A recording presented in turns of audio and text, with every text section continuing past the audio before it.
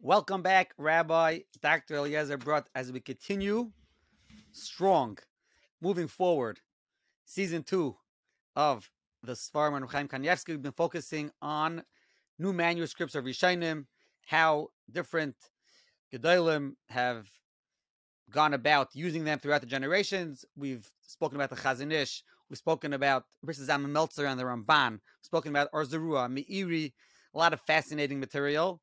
We ended off last time discussing the Chassam Sofer and the Ramban, and we're going to pick up from over here. But before we start, let me just mention that this season has been dedicated in memory of Moshe Chaim ben Yitzchak David. His neshama shall have an aliyah, and if there are requests for other episodes on other topics, please reach out to myself or Rabbi Dr. Eliezer Brut. Any questions, any comments, requests on material, feel free to reach out as well. Okay, so why don't you pick up from where you left off? Maybe just recap a little bit, and we'll forge on. Okay, so basically, the first 2 episodes of the season we've been dealing with is something that we see very strongly in Chaim Kanievsky in his Derech Emunah, but in all his Seforim, how he's using everything available that he could get his hands on, so to speak, every Rishon, new Rishonim, and Ga'onim, and he's using them for his work. He's using it in Derech Emunah, he's using it for example, Kiryas Melech, and his other Seforim. And the question is that if Chaim Kanievsky is so looks at himself as the way I built up in season 1, as one of the main Talmidim of the Chazon Ish, and he goes so much with the Chazon Ish, it's interesting that what became known as a famous sheet of the Chazon Ish, which we will discuss at great length in one of the future episodes, is that the Chazon Ish is not into using new Rishonim, such as Rabbeinu Chananel. There's some quotes, and there's many other quotes, and we'll see the story with that. So how is it that Chaim Kanievsky does such a thing? So we showed that one of the Seforim that had a big impact in a lot of different ways, which we've mentioned the previous season and this season also, is the Mishnah Berurah. The Mishnah Berurah was very into using the Seforim Hanitbasim that was just printed, as he constantly writes, Hanitbas Mechadash, from manuscript. We even mentioned him having a manuscript of the Meiri, and in general, the Mishnah Berurah was very proud. He stresses this, how he learned all the Rishonim, and he has a lot of Rishonim, and this is where I said Reb Chaim Kanievsky L'Chaira got it from there. So in the first 2 episodes of this season, we gave different examples. We discussed about the Or Zarua, we discussed the Meiri, we discussed Rabbeinu Chananel, we also discussed the Sefer Yashar of Rabbeinu Tam, that these were all works that were printed somewhere in the 1800s and onwards.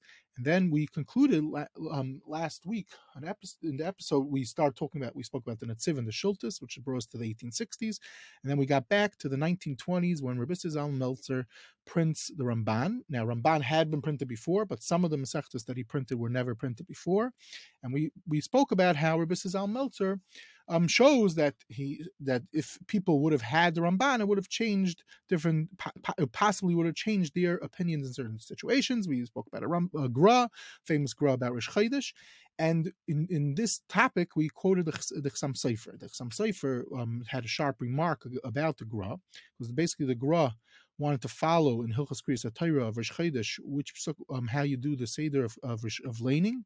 So the Chassam Sofer basically said the Gra Kedarkai changes the Masechta Sofer. Okay. Now Rabbi Zalman Meltzer refers you that both the Gra and the Chassam Sofer appears to not have had the Ramban. So the question is, what about the Chassam Sofer? Let's discuss for just 2-3 minutes. What's the story? What was the Chassam Sofer's attitude to all this, the new Rishonim being printed in his lifetime? So last week we quoted that the Sefer Yashar from Rabbeinu Tam for the first time ever comes out with a beautiful Haskama from who? The Chassam Sofer. Okay, so Haskama is one thing, but do we see the Chassam Sofer using it? So interestingly enough, Shlomo Zalman Hevlin quotes a beautiful Tshuvas Chassam Sofer, where he has 3 Tshuvas devoted to Agunus in Even Ezer, Siman Nun Aleph, Nun Beis, Nun Gimel. Now the significance is it's not like Stama Tshuva learning; this is Aguna Shaila, and in there it plays out is a Shitas Rabbeinu Tam. Not only does it play out a Shitas Rabbeinu Tam, specifically where in Sefer HaYashar. Interestingly enough, this says the Chassam Sofer, now that we are zeicha to have this print, it changes. We see that the people beforehand, Taisus, the Rush, the Mordechai, they had different nuschais. They didn't have it proper. If they would have seen this, Rabbeinu Tam says the Chassam Sofer, it's very likely they would have passed him differently. And they would not have argued. He says, we were zeicha, ani yagati matzasi dasi yade sefer yashar Rabbeinu Tam. But then he does say, mi anoich lismay chalvanasi mi. So he wants someone else to paskin a Tam Chacham Baki by Ra. Now the reason is this is very commonly found in Aguna Shailas. Most Rabbanim did not like to just paskin themselves in Aguna Shaila. Even the Chassam Sofer, who had no problems paskining, this is specifically Aguna Shaila. But what we're seeing over here is he's willing to use and to argue in Rishonim based on using a Sefer Yashar that was just published from someone in Pressburg that he knew well. So this is one Maramakam with the Chassam Sofer. Okay. Now, another Maramakam at the Chassam Sofer was recently, there's a way to get interesting information of all kinds is through auctions, Seforim auctions. Auctions happen, Seforim auctions, manuscripts are auctioned off a few times a year, actually these days many times a year, and sometimes when you browse through these catalogs, you can pick up all types of information. One time, in recent, maybe less than a year ago, I see is that they're auctioning off a Chassam Sofer's Gemara, and on the side, basically the Chiddush was, there was a cryptic printed Haggah of the Chassam Sofer, but based on the manuscript of the Gemara of the Chassam Sofer, which was being sold for a crazy sum of money. I did not have a chance to check up how much it was, but it was sure it was a sum of money. I don't remember how much it was sold for Lamaisa, but bottom line is, it said clearly in this Haggah, a Ksav Yad of the Taisus Rosh Amsachim that he had. Okay, that's great. So we see the Chassam Sofer was using manuscripts even. Not only the Sefer Yashar was published in his lifetime by someone he knew was using, he even had some manuscripts. Looking at my notes, I came across that one of the experts on the Chassam Sofer has a list of some other places of Chassam Sofer about it. So recently I was curious if there's more sources for this. I reached out to one of the world's greatest experts on the Chassam Sofer. That's Binyamin Hamburger from Bnei Brak, from Chomer Reshes Ashkenaz.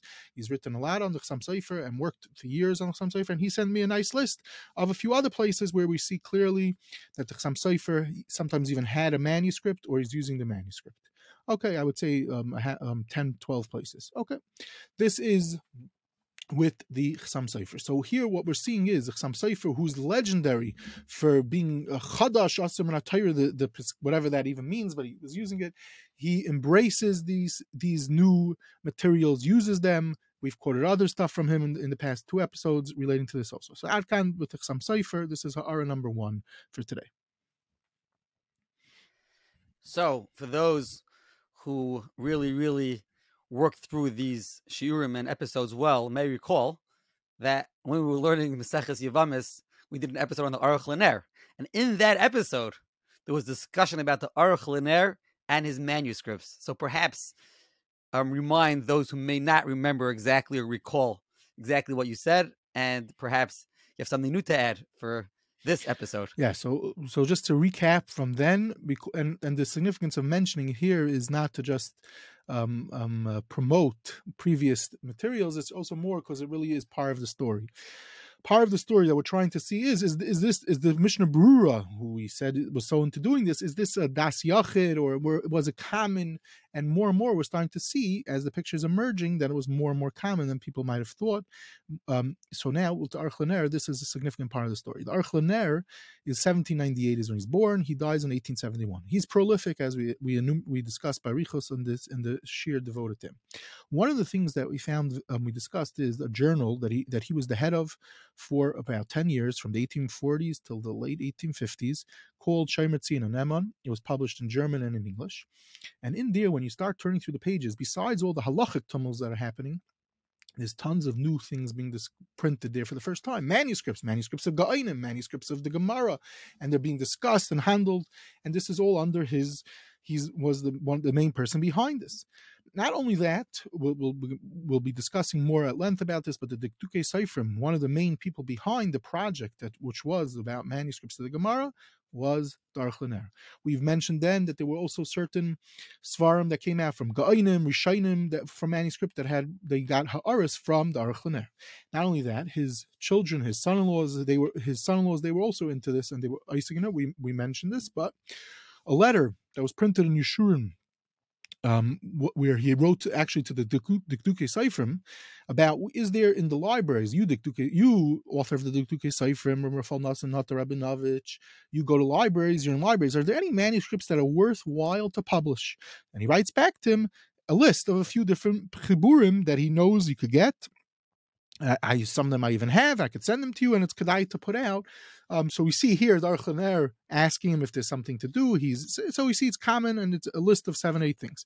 Anyway, and we said his Talmud, Rebbe Zriel Hildenheimer, he ends up going all out with this and also publishing a lot about this. Now, but this is all showing that he's interested in it, he's using it. But what does he use this for in his own personal writing? So there's a tshuva that Shlomo Zalman Hevlin quotes, Rav Moshe Bleich in his article on the sugya of the manuscripts. Also, there's a tshuva of the Binyan Tzion where he writes as follows. He has a tshuva.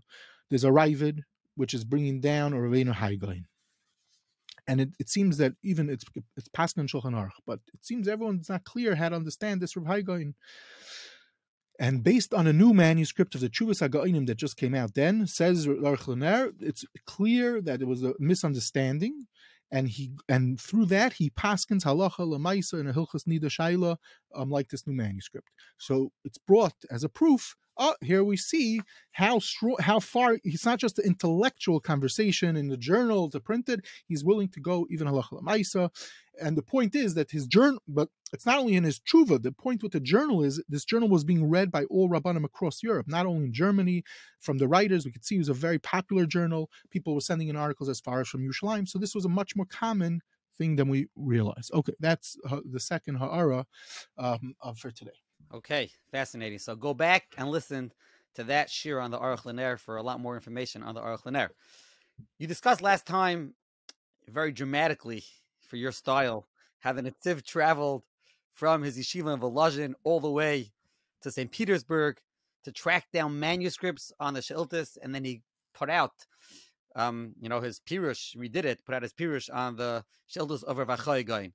Maybe get into that a little bit more and discuss why was it so important for the Netziv to be able to track down the She'iltos of Vachai Gain. Was he only concerned about Vachai Gain? Was he concerned about other Gainim? Was that something that was going on in that time period? They fill us in and open up that sugya for us as you proceed. Okay, so now what's interesting is like this. I'm not the as you asked, is that last week we made it all dramatic. So what does it see so significant in the Shield, in to write a Perish Hamish Sheli ends up devoting years on this work. It's published over a period of 7 years, but it's clear that he worked on it for a long time. What did he see in this work that was so important? So in order to really even see the significance for our greater story also, I would like to just back up for a minute. Up till now, we're discussing about Rishonim, and it's clear already we're starting to see pictures emerging that a lot of Rishonim are coming out from the late 1780s and onwards. Till as we speak, even this week, stuff comes out. So that's Rishonim. What about Ga'inim? What's the story with Ga'inim? So interestingly enough, if someone was a rabbi in 1760 and he wanted to go build himself up a library, he's about to build a library in a shul, whatever, his kailul, and he wants to go get Seforim Ga'inim, you'd be shocked to hear there's nothing. There would be nothing for him to buy. There were some items that were printed, and the list is so small, it's mind-boggling when one hears the list. I'm going to say the list, not in exact order, but it's very brief. There's a chibur called Hilchos Psukos, very important work in the world of Ga'inim. It's published in 1516, and then it takes centuries till it's published again. It's so rare that even in the 1880s, when someone else who was working on the Ga'inim, Dr. Hakavi, which we will get to eventually, Dr. Hakavi, he got a copy from his friend, the Dikduke Seforim, who had a rear library to use it, and it was very important for his work in Ga'inim. The Hilchos, this is taking us to the 1880s. It's not around, but in the 1516 it exists. It was printed. The Halachas Gedolos and the Shultis that printed in 1546, 1548. Now, so you'll say, okay, but we see who needs them. The Beis Yosef has them. Interestingly enough, the Netziv already points out that the Beis Yosef didn't have it for the most of his work. When he's working on his work, his massive work, which is incorporating dozens of sources, legendary, as he writes in his Akdama, all the Rishonim that he had. He did not have a Shultus for most of his work. He does quote Shultus most of the time. It's through Kli Sheni, through other sources that Rishonim had the Shultus. But as the Beis Yosef himself, he says at one point he does have it. Well, why? Because basically it's printed in the middle of his work, the Beis Yosef. So even the Beis Yosef, who's a key figure in the rest of the story, where many people used Seforim through secondary sources, through the Beis Yosef himself didn't have this work. Same thing with the Halachas Gedolos. It seems he got it very late in his work, so he didn't use it through primary sources. The Mekach Memkar and Mishpatei Shvuos, these are works printed in the 1600s, and then it's gone, not on the market until when? 1782. Rav Amram Gaon, Seder of Amram Gaon, very important for davening and Chaim, and so too Rav Sadia Gaon. These are Chiburim quoted by the Tur. Rishonim have it. The Rav Sadia Gaon only comes out in 1941. Rav Amram Gaon, for the first time it comes out, is 1865, and even then it's not complete. What about Chuvas? Chuvas, there's virtually nothing. There's a Chuva Sefer printed that has some Gaonim in 1575, very rare, very unclear what it even has to do with Gaonim, and then there's nothing until the 1780s, a Chuvas Harif, which is that has the print out. We call it Gainim, even though he's not a Gain. He's right the first generations after the Gainim. The Rimagash, his Talmud, also come. This is 1791, and then you have 1802 Shari Tshuva of the Gainim, and a little earlier in 1792 Shari Tzedek. So we're talking about a handful of works. Bechlal, if someone wants to learn Gainim. Now, but when you learn Rishonim, you see Gainim are quoted all the time. But if someone wants to see the prime text, you don't have it. Now, part of the story, which we said came out through the Ramban, the significance is when you see the context of something, you could understand it much better. We showed how, just in one simple little example, Rebbe Zal Meltzer shows that if you, the Ramban, the way it's brought down the Ran in 5 lines versus the real Ramban, how it's brought down in the Ramban's own Chibur, where it's 3 pages come out, and all the give and take, it changes everything. It makes you be able to understand everything much better. But the point is that all these works of Gainim, they didn't have it. It's only starting in 1780s. Now we actually have an episode which will be eventually put up, where we deal with a little bit where this came from, how the Shultis, the work in the Shultis in the 1780s, where this came from. Rabbi Shire Berlin / Pick his work on the Shultis, what it did. But fast forward to the Netziv, 1860s, and he goes, and as we said, he wants to go get some of the Gainim stuff. Now, what's really out there? A few volumes, as we just mentioned, because only, let's say, 5 or 6 of these things are printed in before he's working on it. Now, just to backtrack, the Vilna Gaon. What about the Vilna Gaon, who the Netziv is very into also? So interestingly enough, randomly I come across this Bir Agra. He's talking about a Makar for a Rambam, and he sends you to the Makar of the Rambam is none other than the Mekach Memkar. And when's the Mekach Memkar printed? I just mentioned it's printed. The first time it's printed is in 1602, but that's pretty weird. That's pretty rare. Then the edition that it seems that he must have been using was. It seems that he was using this very rare edition, which is a Chiddush Niflet, but it's not one time. A few times in Choshen Mishpat, to use it for the Rambam Bechlal, he had this rare work. So the Gra had at least one work of Gainim early on. Okay, now, but so we see something. There's a little connection, which is clear with the Gra and the works of Gainim, whatever he was able to have. Okay, fine. But now let's just jump ahead. What about Reb Chaim Kanievsky in all this? I just gave a whole list of Seforim. So Reb Chaim Kanievsky, interestingly enough, we've mentioned a little bit in the past, but one thing is we have a list of his library. In the list of his library, so he throws out that we're going to discuss some of the items that he has. But basically, in his Seforim, let's say Kiryat Melech, you'll see him using Rav Amram Gaon, Rav Sadia Gaon. He's using the Shiltis all to help with the Rambam. He's using it Bechlal as a Rishon and Derech Emunah, as another Makar. He's using the Netziv Zemek Sheila.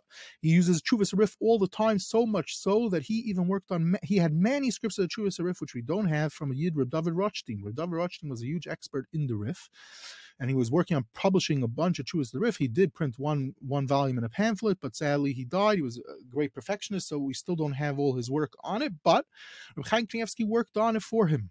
We know this how through the videos I mentioned in season 1 of Tiger, where and Chaim Kanievsky quotes Chuvas Harif Miksav Yad. So he's quoting Chaim Kanievsky is quoting manuscripts, even not just that he's using stuff printed. He's quoting manuscripts.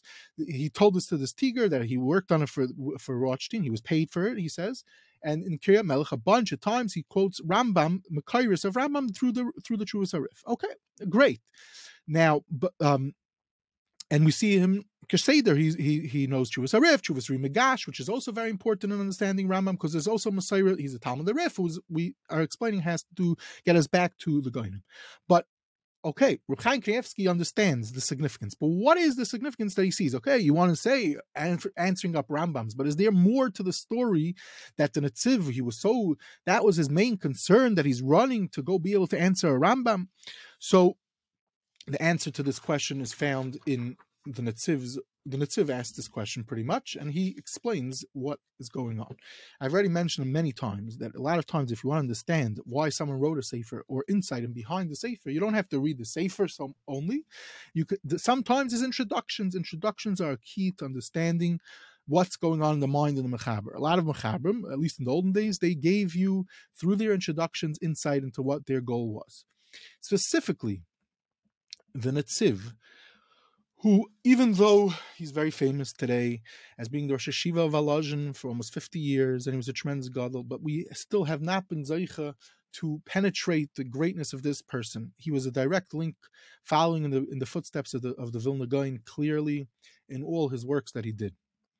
And one of them is the Goinim. I already linked just a few moments ago something a little bit with the Gra and actual works of Goinim. There's also a possibility with Shultus and the Bahag, the same type of story. But so what's the Netziv doing? So the Netziv says, I'm fascinated with the Shultus, and he writes 3 Hagdamas that it's its own chibur. It's called Kadmas HaEmek, where he explains. You get insight in his whole mahalach. He ends up using this material that he comes up with in this Kadmas HaEmek, unbelievable koyach hachidush that he has over here. You see how he's dancing through Kol HaTorah Kula, literally he's dancing through Bavli, Yerushalmi, Midrashim, everything to create Tanakh, to basically create his worldview that he ends up creating. And this he follows through with his writings of Himek Davar, his writings on Seforim, Bamidbar Dvarim, where he writes an extensive pirish, and etc., etc. Now, so what does it have to do in the Kadmas HaEmek? What does he tell us about the Shultus? So here he basically says, why was this so important for me? So first, in his first Hagdama, which is called Kadmas HaEmek Rishon, eventually was printed even as its own sefer, but it's found easily in the Himek Shel in the beginning. So he basically lists out the greatness. So in general, I have to say as follows, as a preface, the Netziv writes very cryptic. Even though he was an expert in the Hebrew language, he writes like this on purpose. And a lot of times, the more you read it and the more you understand it, you'll be able to understand it more. And I've been learning through this Hagdama for years and years and years. And literally every time I pick it up, I'm able to understand a little bit more what he means, not to the fullest. It happens to be, it was translated into English, but I wasn't able to pull out my copy. It's buried somewhere in this room.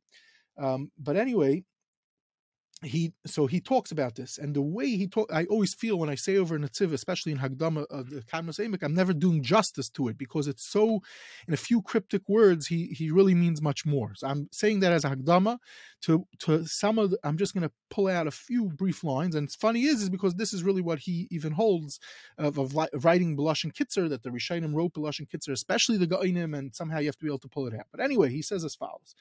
He says that, for example, he's talking about the greatness of Goinim.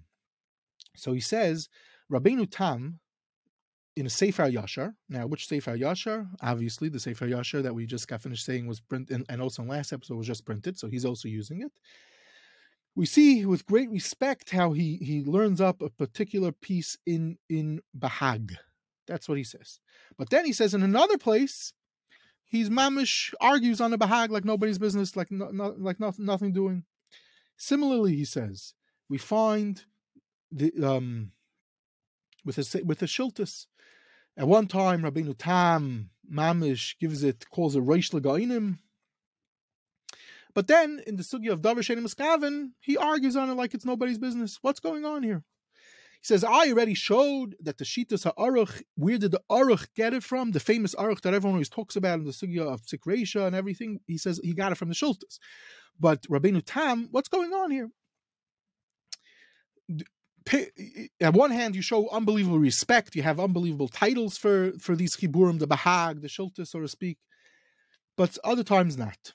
Then he digresses and he says like this: the Rambam got from the Messiah, from his father, Talmud Rimagash, the Kabbalah of the Ga'inim, and every girsa found in the Ga'inim, every milah, every word that was in shultis and bahag, and the Rif even, he picked up on. The Yada Remizaisa V'Shtikaisa Hakol B'Kabbalah. He had a Messiah of everything what's going on. And therefore, he was able to, he writes that he was Oimid on Mamish, everything, and he had a Messiah from the Gainim. And even though he would be able to pick up from them and learn everything, even from what they didn't say, what they did say, and how they did it. Okay. Now he says like this. He says, and then he starts talking about the Rambam in general, he compares it as opposed to other Rishonim, and how everyone, it's known that they spend a lot of time trying to figure out Pshat in the Rambam, but because they didn't have the Bahag and the Shultus, so much so, he says, even the base, which I quoted earlier, even the Beis Yosef didn't have the Shultus, so they're missing a key step in understanding the Rambam. The Rambam is bringing a whole Messiah, preserving from Gainim. Now, it's known, the Rambam says a lot of times openly Gainim, but it's more than that. It's mamish, a Pesach Gadol in a whole world thing that doesn't exist because we don't have it. He says, of course, the print, they didn't have it, they weren't Zaycha, and they got plenty because there was a lot of other Rishonim. There's Rashi and the whole Taisus and all these Rishonim. They got plenty. No, he's not Chas v'Shalom attacking anyone or saying anything, but there was a certain thing that they're missing because they didn't have it. Now he goes on and he says unbelievable things, how he's miyashiv different things about it. But in short, he says that he was Zaycha to spend time working on this chibur. Okay, great, fine. But I'm still not answering why he chose to do this. So he says basically like this. He's talking about himself, and he says is that I spent time learning Mechilta, Tyrus Kehanim, and Seforim. And I saw how deep it is in helping one understand the Gemara. Obviously also Midrashim, Bechlal, and he spent a crazy amount of time on this. And everyone knows that the lashonos of these chiburim are very, very hard to understand. And he spent years mastering it. So in order to understand this, he also was fascinated with the Bahag, the Rif, and the Shultis, who also wrote Bekitzer. And through his sensitivity that he picked up through learning the Midrashay Halacha, and in Bechlal Medrash also, he was able to be oimid on through the unbelievable, sophisticated kitzer hadloshen of the Shultis, what he felt he's being meramas, and he held this as a schus. He spent years working on this. Now he says, be'etzem, at this time, what's interesting is like this. At this time, he didn't print his Perush on Seforim. And there's even a question why he didn't. But the point is that, and it's only came out much later in its own story. But what happens is that when we're looking back, says the Netziv, that I wasn't even going to print my Perush on Shultis because I'm still have plenty of years to go. It's 1860s and Netziv dies in 1890s. Why should I be publishing this work that's so sophisticated? Basically, what happened is he copied part of it for his son to look over, and he sent it to him, and it seems it almost got lost. So then he got all nervous. It could be this work that he spent years on working on, it's going to get lost. So then they went and published it. But he said, of course, I can make mistakes. He talks all about that. It's his own discussion. Anyway, in the next Hagdama of his called Kadmas Eimek Hasheni, he goes on and on where he discusses that there's different types of chiburim, and there's chiburim that he calls ma'asvim, and there's chiburim that are in depth. When he talks about he talks about that that let's say even the Rif, if he basically, in short, I really hate not giving it proper quoting every single line and every single unbelievable what he pulls out from here. But basically is that he says is that there's so much going on when you have these works.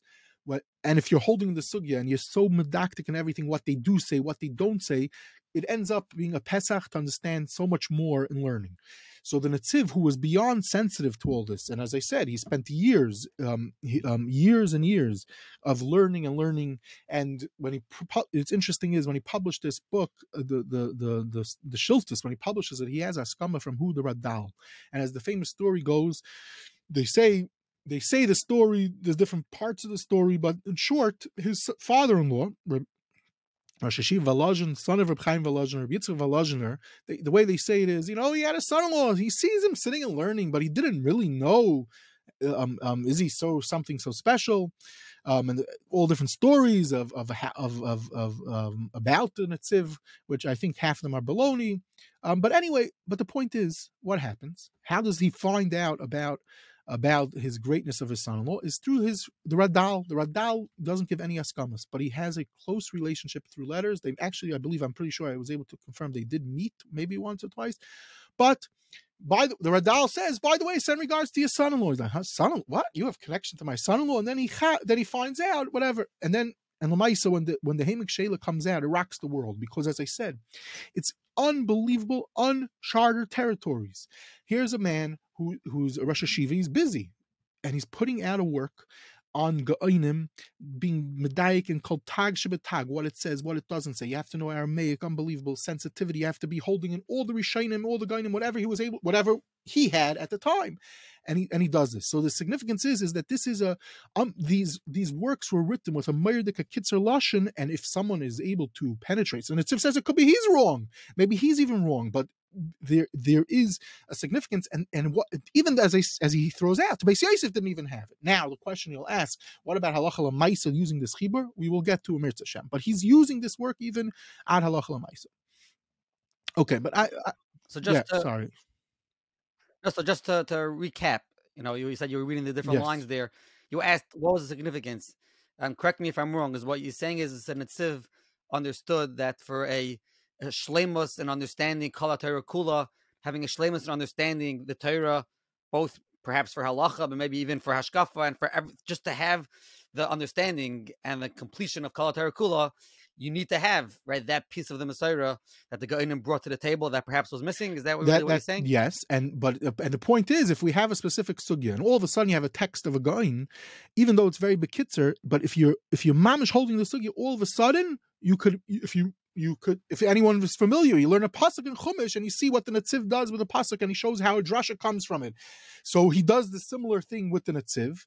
With the Shiltus, he does the same thing with Seforim. It's an unbelievable system that he built up in seeing the sophistication. There was a method how they did it. There's as I say, a method to the madness. So you look at a drasha, and sometimes you're looking in a Gemara. How do they see it? The Netziv built a bunch of rules. Other people also built rules. So the same thing he held, that in the Ga'inim, in their cryptic lashon, there's so much more, and it helps you understand the sugya so much more. But that's it in a nutshell. But he says it's so obviously so much better, and where he goes with it, pages and pages about it. And as I said, he writes very short. So imagine if he's devoting a bunch of pages where he takes you all over. Anyway, but the point is, there's a major significance for the Ga'inim. Okay. But to move on with all this, so he does use this for halacha l'maisa. We'll say that in short, but we're not going to go into that right now. So now, what happens? The Netziv does this with Ga'inim. Is anyone else doing stuff with Ga'inim at this period of time? So the answer is there's dozens. There's a nice amount, I would say, a dozen or so different chuvas, collections of works of Ga'inim are coming out from all over. For example, the Aruch LaNer mentions that he's passing based on something. Okay. We're not going to go into a complete list. If one wants to see a write-up about the significance of these lists a little bit, in Rachmil Brody, one of the world experts on Ga'inim of today, in his book on the Ga'inim in Hebrew, so he does discuss the various aspects, the pros and cons of the various works that were coming out. Okay, but basically what's happening is, from the 1860s and onwards, small works come out here and there. But the problem is, which is very simple, is that when a work, how do you know you're learning a sugya and Gemara Bamatzia Dav Dalid? How do you know if there's a piece in the Ga'inim?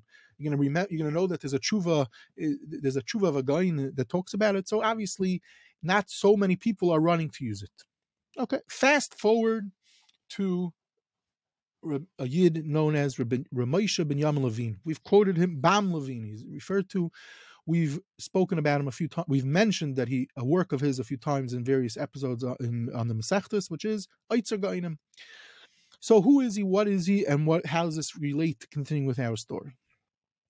So the answer is like this. He's a Yid, born in 1879, dies in 1944. And around 1898, he becomes very close with Rav Kook. And he's close with him until Rav Kook dies. Now, a lot has been written about him recently. There's a nice article from a Jew, Asaf Yedidya, and he also has a book, Bikoret Muvukeret, where he has a whole chapter about him. And he does similarly, there's an excellent book on Rav Kook, talking about Rav Kook until 1900, from Professor Yehuda Mirsky, called Towards the Mystical Experience of Modernity, The Making of Rav Kook, 1865 to 1904, where he also has chapters where he discusses the relationship of Rav Kook and Bam Levine, as he's known. Now, what does Bam Levine do? So basically, Bam Levine starts in 1906 working on the Gainim. Okay. He starts with Igeres of Shuri Gain. Now, we've also mentioned in one or two episodes the significance for Jewish history and the document of Igeres of Shuri Gain, which, thanks to ArtScroll now, is an English translation to it. Just today, someone brought over to me a new edition. Rabbi Rabinowitz brought over a new edition that just came out yesterday or today from Meister Cook, Igeres of Shuri Gain. It's an edition of his that he put out before. But the Kitzer, who was the first person that really did intense work on Igeres of Shuri Gain, this was Bam Levine. This was his doctorate. Eventually published as a book. The book, when it's published, is dedicated to who? His Yedid Rev Kook. He moves on to start working more and more intensely on Ga'inim. He's got a close Talmud of the Derech Rishonim. Anyway, and today it's interesting, not so many people know him. However, interestingly enough, on the other hand, Eitzer Gainim was just recently reprinted. So someone's buying the set if they bother to reprint it.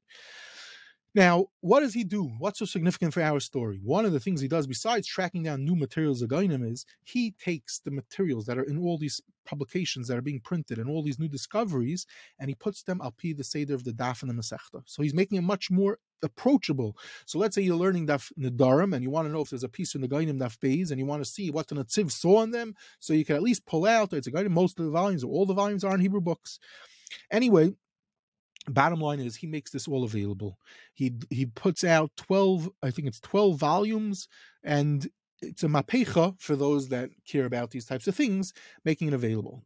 Now, after he dies, there was attempts to continue. Someone sent me a letter a while back that Yaakov Nachum Epstein and Simcha Asaf wrote to Shaul Lieberman to maybe help get funding to continue this amazing, worthy project. Okay. Interestingly enough, I'm looking at my computer about Bam Levine and this project. I come across, or Dessler writes a beautiful letter back in the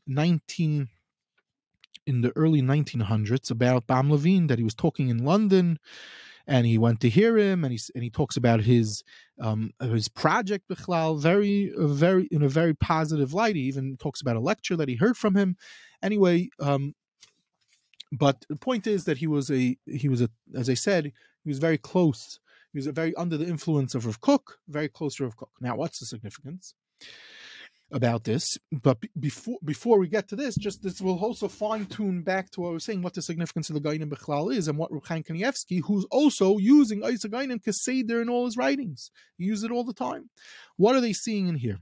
So, as I quote many, many times, I quote from Seforim Seforim from Shlomo Yosef Zevin. These are 3 volumes of book reviews of Zevin. Zevin devotes, I would say, 70 pages kamat on the Gainim.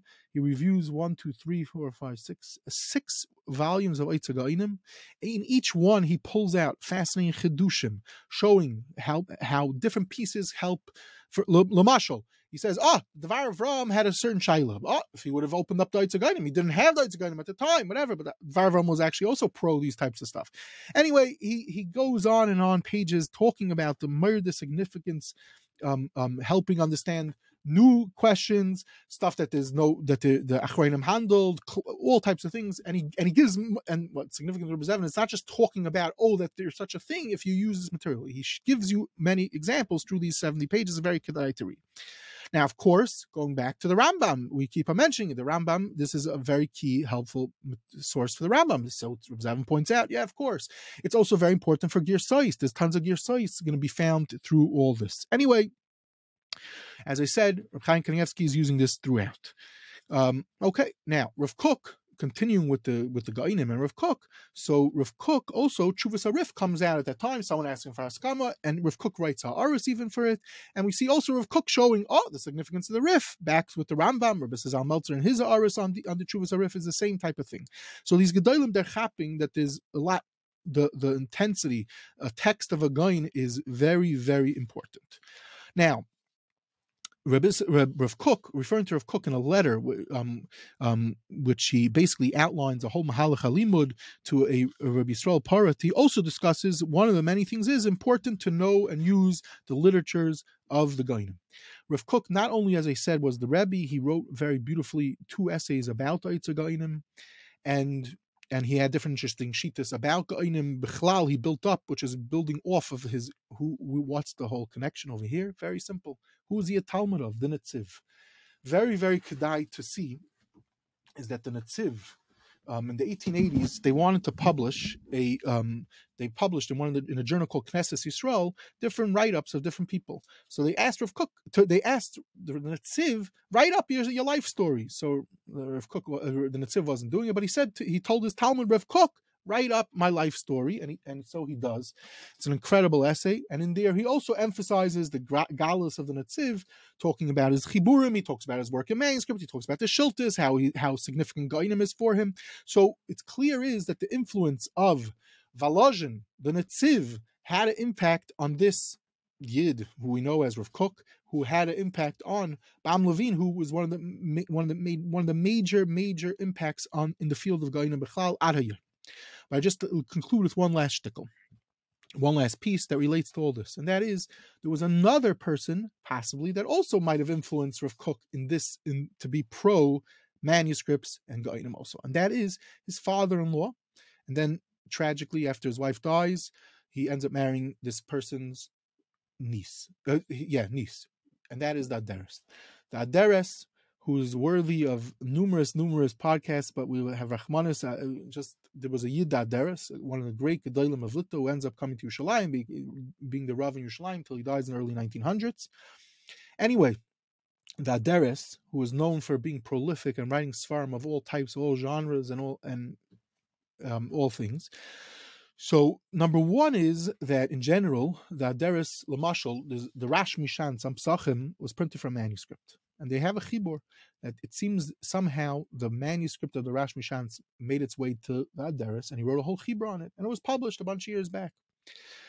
Another story that relates to new Rishonim is the Yereim. The Yereim, interestingly enough, the Yereim, most people do not have a Yereim. What's the significance of the Yereim? So if you look in the Haskama, in 1804, a Yereim was published, and it was published as a beautiful Haskama from who? Rabbi Ephraim Zal Margolis. Rabbi Ephraim Zal Margolis outlines how Chashiv, he's one of the Gedolei Talmidim of Rabbeinu Tam. So he even says that he's the Taisus Yishanim on Adarim. But anyway, the point is he's one of the Balei Taisus. So halachic chibur of his is going to be very important. The Beis Yosef did not have a Yereim. Okay, so now they published the Yereim gets published a bunch of years after the Beis Yosef finishes work. It could be even after he dies, but pretty much there's a Yereim out there. But it's not published a million times until 1804. Turns out, in the 1890s, someone goes ahead and finds out that there's a massive manuscript of the Yereim, and the work that was published in 1804 and the late 1500s was a kitzer mamish. It's not the real work of the Yereim, and it's much, much more. So what happens, like all the rest of the stories, so 1890s till the early 1900s, this fellow puts out, based on the manuscripts, an intense be'in the kapirish on he puts out the text of the Yereim for the first time, not published, and then be'in the Ka'aris. Who does he get Ha'aris from? The Aderes. The Aderes describes he got a hold of a copy of the Yereim, and he wrote Ha'aris on it, and then tragically, it seems that parts of it were lost in a fire, that he lost most of his Seforim, which he describes in is an incredible autobiography. Bottom line is that he wrote Ha'aris, and he gives this fellow the Ha'aris, and then gives him a beautiful Haskama also, and the significance of the Re'im. Bottom line is this material comes out. So we see just these are two small examples. I could give him many more. That Derech is into new Rishonim.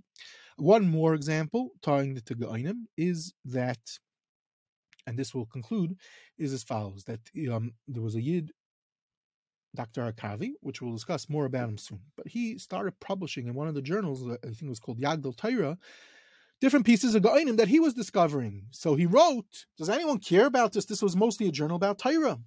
So that Derech writes, Avada, every piece of information you could tell us from Geonim is kedai to publish and publish. So here we see, this is in the 1880s. So all I'm showing is that the Rav Kook, who some of his greatest heroes and influences was the Derech, who he kept up with mamish even after his wife dies. He's his nephew now through marriage, because he married Derech's twin, his daughter, and they keep up. And he even wrote a book about Derech after Derech dies. And so to the Netziv, these influences him, and this triggers with the Eitzer Gainim. But to conclude for today is that we see here this whole thing of Gainim, it ends up sparking a whole world which a Yidin B'nai Brak that was just nifter was aimed on and used Keseder in all his Seforim. Something that you will, in many yeshivas, even if they do have some of the works of Gainim, if they have a set of Eitzer Gainim, and if you go to Beis Medrash and you pull it off the shelf, you'll see the layers of dust on it. They don't really appreciate it. It's very hard to, the truth is, it is very hard to appreciate, even with the new discoveries that they're doing. Some of them are written in Aramaic and all different reasons behind it. But bottom line is, these big, the superstars did appreciate it. The Netziv, the V'chulu, and including Reb Chaim Kanievsky, who uses a Keseder throughout his works. But Emir Tzashem, in the next episode, we will continue to get somewhere closer to the end of our journey with this story. Okay, fascinating. So, as you said, next episode we'll continue to, I guess, we'll continue on the journey to complete the picture of this topic. Correct. And maybe we'll have to start, figure out some kind of contest, if people could start sending in their guesses, who Rabbi Brutz's top 5 heroes are. Sometimes they change here and there, but it's something to think about. We've got to figure out like a nice contest for this. Anyway, till next time, thank you very much.